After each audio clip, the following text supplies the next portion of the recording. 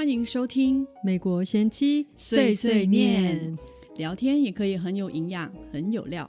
每周跟大家分享营养健康知识与美国移民生活的经验，每周20分，让你人生更加分。欢迎大家跟我们一起最轻松自在的方式，边聊天边学习哦。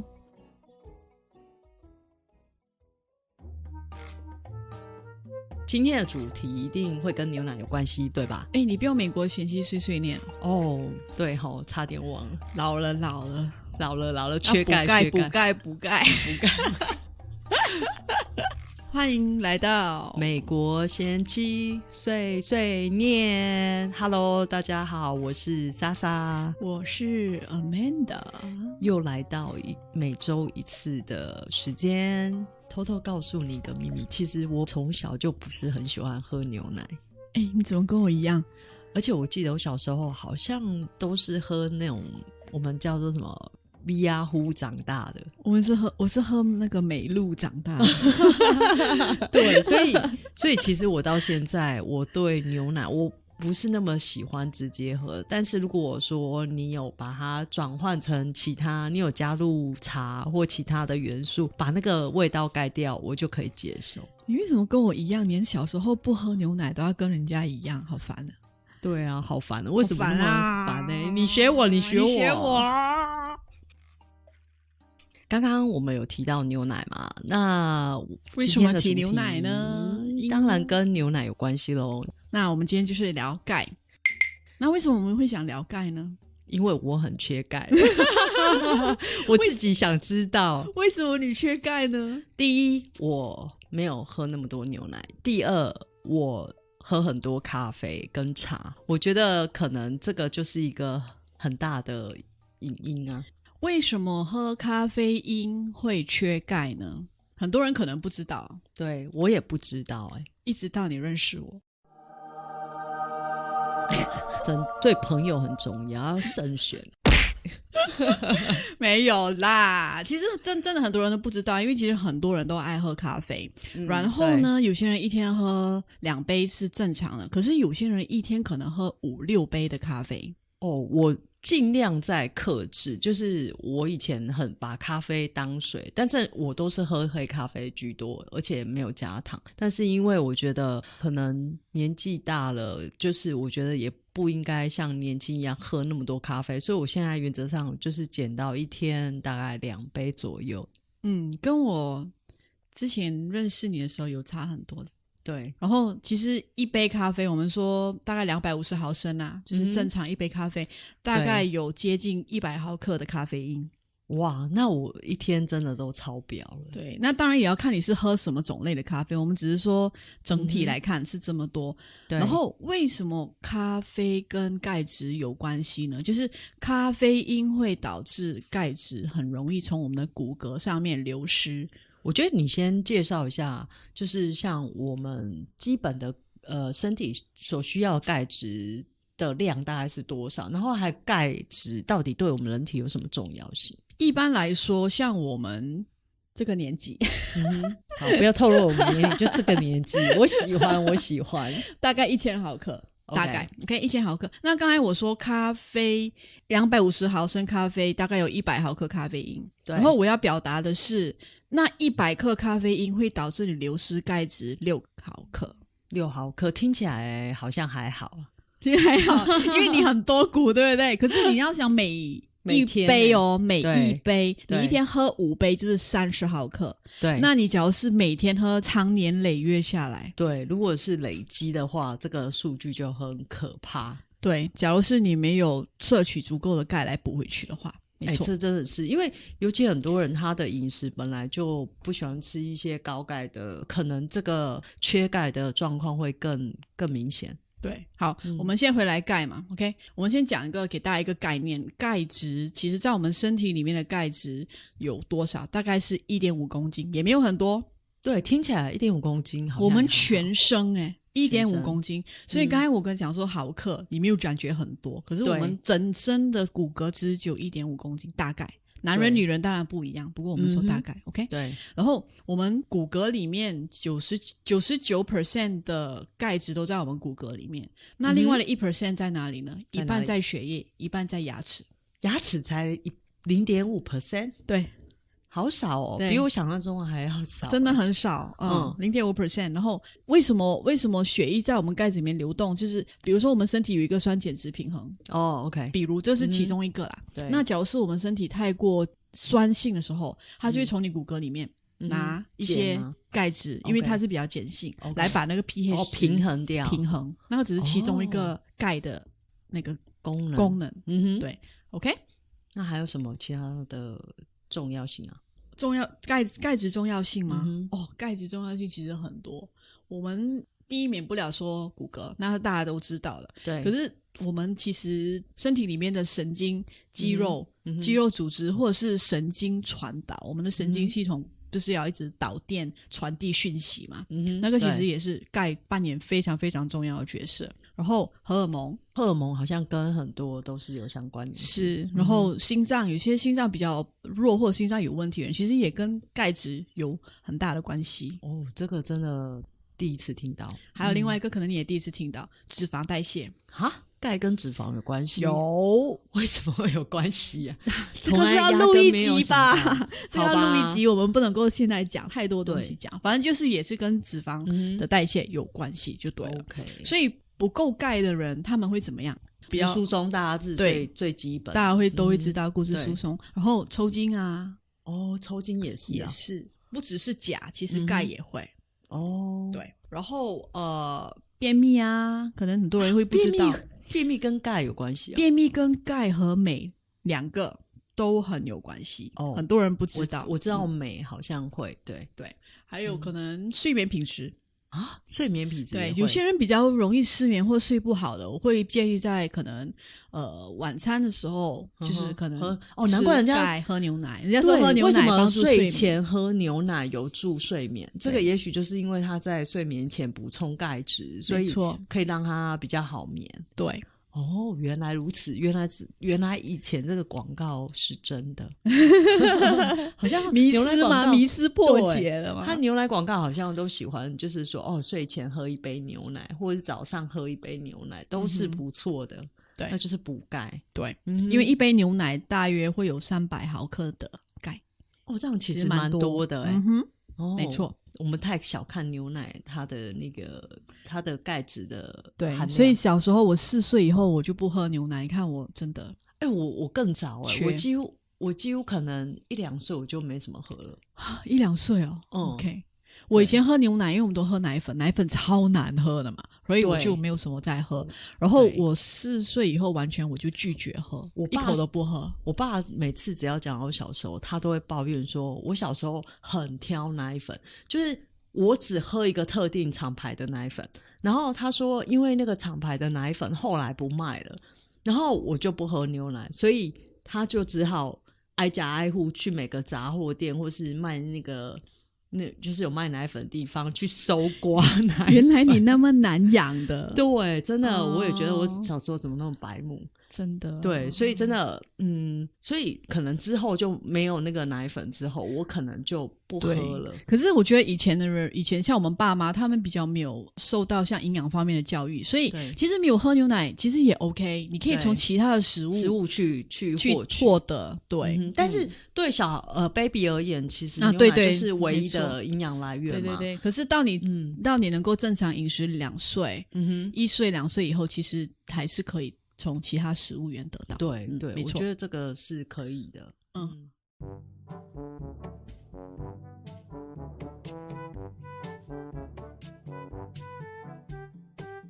OK。然后呢，可能大家有一个，我觉得常常我跟朋友聊天的时候聊到钙的时候，大家会很意外的听到这个讯息，就是关系到年龄和钙的摄取这方面的关系。对，这个我就是其中之一。那一天我们在闲聊的时候，阿曼达提到一个那个关于钙的那个含量问题，真的有让我吓到。我觉得我有点立马要吞钙片的感觉，太晚知道这个讯息了。对、OK， 那个概念呢就是这样子。 OK， 我先讲说我们的骨骼的细胞对不对、我们骨骼细胞其实每天都一直在被分解和被组成、每一天我们都会有分解和组成骨细胞这个东西。那分解是什么？分解就是哪些被分解掉？骨质被分解掉的话，你就需要钙来做回新的骨嘛、因为钙是材料嘛，对不对？对，这是钙的那个重要性。所以我说我们人体大概25岁以前OK 其实是最好储存钙的年龄，就是从 baby 到25岁，你就把你的那个全身的骨想成是一个银行，对，是一个银行。那你0岁到25岁一直存钱，就是一直在存钱，对，存到25岁以后就开始在用钱，就是开始在花钱的时候。对，那原因是在于，因为我们的骨质从0岁到25岁会达到一个骨质成长的巅峰，密度跟质量跟强度来说是一个巅峰期。25、有些人会比较晚，可能会到20岁末，可能28、29，不过大概是平均是25左右。对，所以假如是你没有在25岁以前尽量摄取钙，让你的骨质的品质达到比较强跟密度比较高的话呢，密度比较高，对，所以你以后呢会得到骨质疏松症的几率会比较高。比如说，所以就算我就是过了那段时间之后，我再努力的去补充，其实那个也等于是可以去补足我每天消耗的钙量，但是没有办法去就是再存到那个银行里面了。没错，所以这个真的我觉得我听了蛮震惊的。对，那假如是你每天的摄取的钙都不够的话呢，那你的骨骼会一直流失钙。对，可是假如你每天摄取的钙25岁以后啦，对，你每天摄取的钙是足够你身体运作的话，消耗的话，对，那你骨质就不会流失那么多钙。对啊，因为我看到那个你有跟我提到说，我们每天啊可能会消耗掉1000毫克钙，那其实挺多，而且我还蛮惊讶，就是原来我们的大便里面就占了大概500，然后我们的尿液大概就占了200毫克啦。还有流汗居然也会流失钙，而且流失还不少，大概是300毫克。对，可是有些人会说我很少流汗什么，其实 no 不是这个。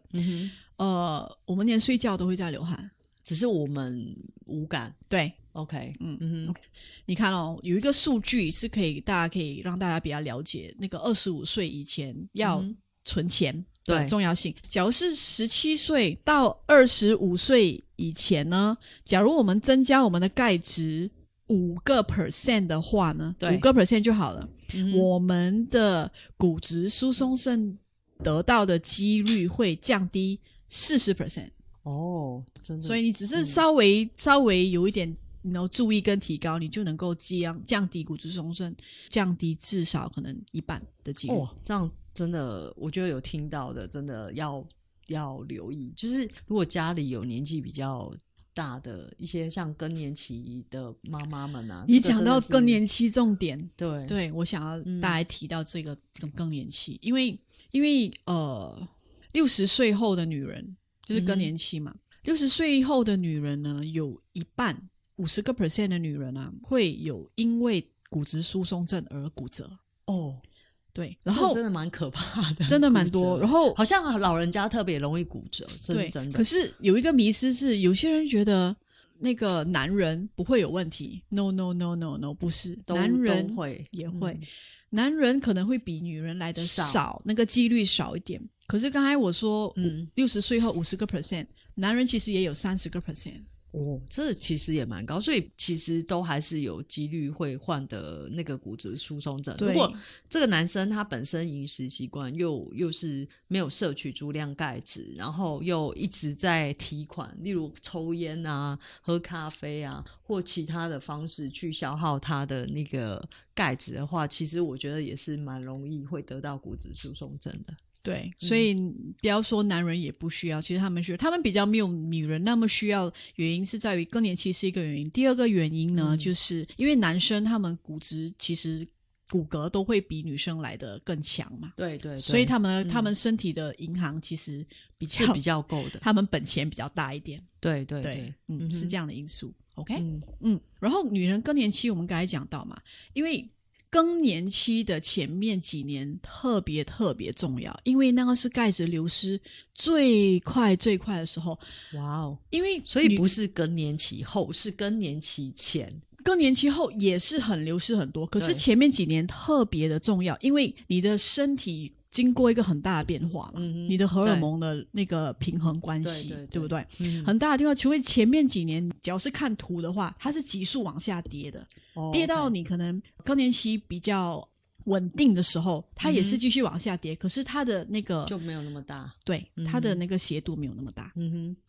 所以真的我觉得女生要更好好照顾自己，就是在钙这方面要多加留意，尤其就是你看我们刚刚提到25岁之后，等于说你补充的钙刚好是抵消你每天所获取的部分，所以这部分在获取上更显重要。对，更年期记得一个东西，尤其是家里有妈妈的或者是老人家的，跟他带一个很重要的点是，更年期你的钙质流失可以达到10倍，比你正常10倍耶，对，可以到10倍。所以真的这个要帮家里的妈妈留意一下，补充钙质很重要。没错，不管是你从食物上，或者是说，因为可能有些人食物摄取他觉得不够，他想要额外增加去摄取一些像钙片啊，或是一些补充剂的话，这个还是有它的效益存在的。对啊，而且像刚才我说男人女人嘛，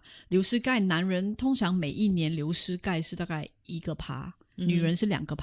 所以女生流失钙质是男生的1倍。没错。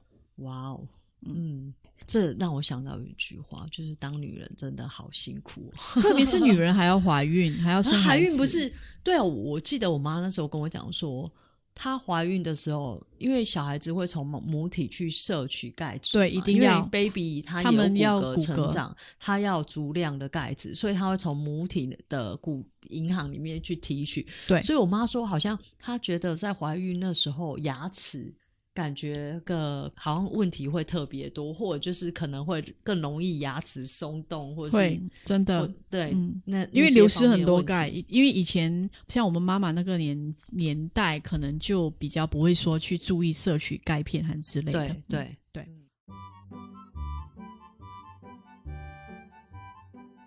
然后呢，还有可能可以跟大家分享的一个点就是，大家假如是有吃钙片对的话，其实有一点注意的是，其实我们人体每4个小时只能够吸收大概200到400毫克的钙。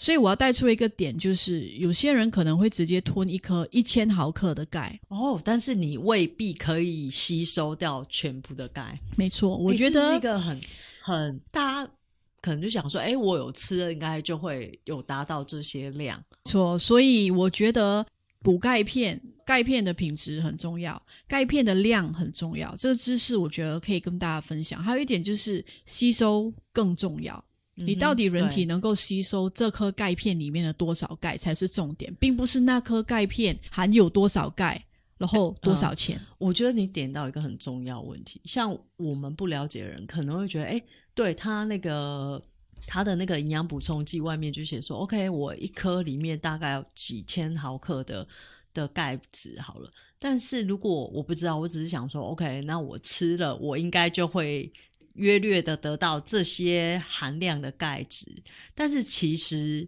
不是这样。没错，有2个点，一个点我要带出就是刚才我说的时间，你每4个小时能吸收多少钙。第二点就是那颗钙片的品质。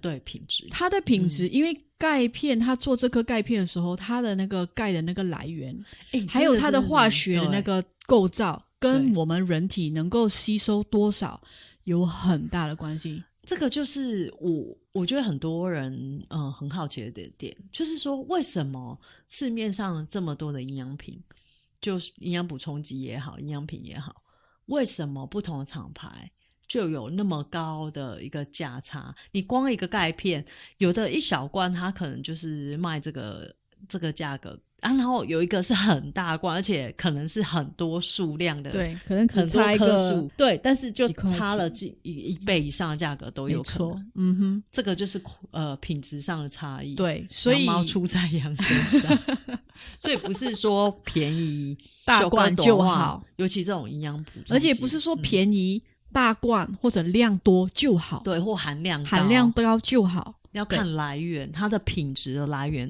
好不好。我会觉得说，假如你不了解的话，可以试着去了解。那可能妈妈我们那个年代可能不了解，我觉得我们做小孩的应该要想办法去了解，因为毕竟我们受的教育会比我们爸妈来的更多，我们更有这个能力去了解这个知识。那我们了解了之后，我们不但可以为我们自己、为小孩，还可以为爸妈做一个更好的选择，对，何乐而不为？很好的回馈，这样，没错。OK， 其实我很好奇哦，像我如果说从食物方面要来补充钙质的话，是要从哪些食物？比如黄豆类、豆浆跟豆腐是一个很好的钙质来源。我们当然撇开牛奶不说，牛奶是大家都知道，牛奶乳制品像 cheese 啊、yogurt 啊，对，乳酪，对不对？跟牛奶有相关的制品都是含量很好的蛮高的嘛。对，然后只要是你不喝牛奶、不吃乳制品的话，那就可以喝豆浆，无糖豆浆，吃豆腐，吃多点豆腐，因为像豆腐100克的豆腐其实就有400毫克的，这很高钙，豆类也不差其实豆腐比牛奶还多哦。你假如是以那个比例来说，对，豆腐100克跟牛奶所以豆腐是很好的。而且重点是，如果说你本身是一个那种素食饮食者，你可能会担心，我不喝牛奶，那我的钙质怎么办？那我觉得，刚好豆类可以补足它这个就是缺钙的来源。而且刚才我提到还有一点，这是额外的，有点题外话了。刚才我们说老人家，尤其是女人更年期，其实黄豆类对女人更年期也有很大的帮助。难怪就是好像我记得之前就是说更年期的女生，因为她们可能荷尔蒙不平衡，她们要去摄取像一些大豆异黄酮，对不对？大豆异黄酮来帮用，因为它跟我们人体体的雌性荷尔蒙，就是那个动情素的那个构造非常类似。是这样的关系。我们之后再来录一集更年期。可以。现在我们可能太多很多吗？现在我们太多钙质，当然钙质我们就可以很多聊，所以更年期我们之后可以。其实你不觉得营养东西都是可以很多的连接性？就是说我在讲钙，但是其实你细看衍生出去，它可能又会牵扯到镁，牵扯到钾或什么的。来，你要讲镁，对，我觉得镁这个钙跟镁我们稍微要提一下。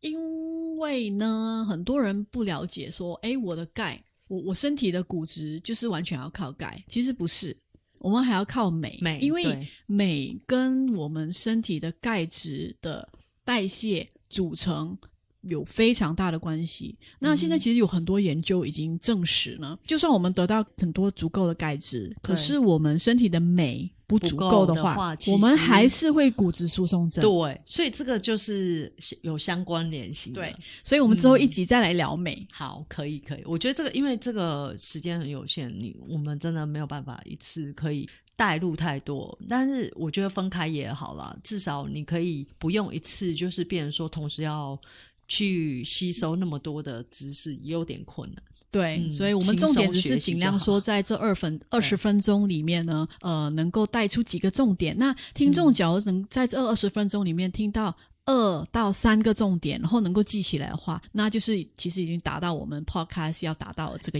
的那个目标。其实我后来啊，我最近不是考试嘛，对，然后考试我就用听的。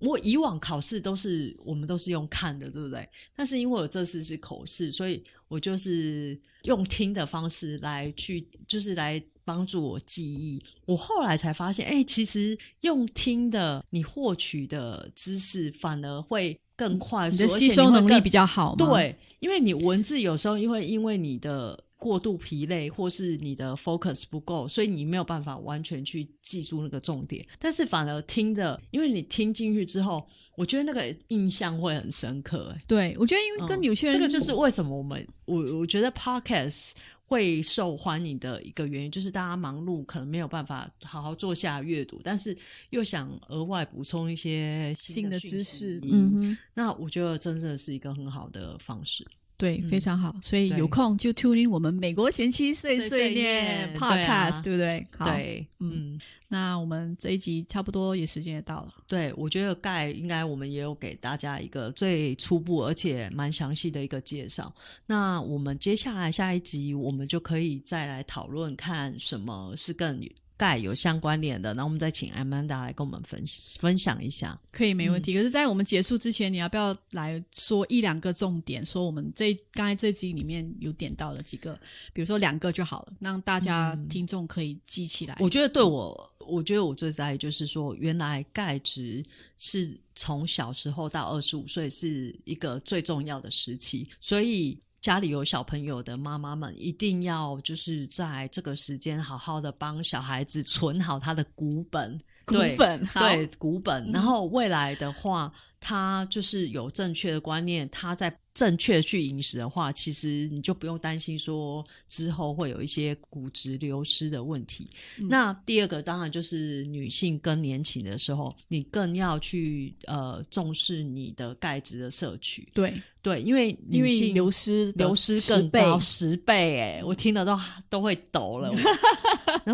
难怪其实你可以去看很多老人家，尤其是他们以前因为营养不均衡，那个以前年代比较没有那么好的食物什么嘛，那你就可以发现老人家很多都有驼背，而且有一些骨质疏松比较严重，我们常常会看到他的驼是几乎要90度的驼。对，我外婆没有办法直立走路，我外婆就是这样对，所以其实就是这更要提醒我们，就是要去留意这一个钙质的重要性。其实真的很多，比如说在台湾，刚才我忘了提到一点，在台湾其实每5分钟就会有一个人因为骨质疏松症骨折。这个真的是蛮可怕的，因为如果你没有去关注的话，你不会发现原来真的缺钙会有这么大的一个危机。对，可是你知道吗？像在欧美国家，虽然他们喝很多牛奶，可是他们的骨折率比我们亚洲人还要来得高。为什么？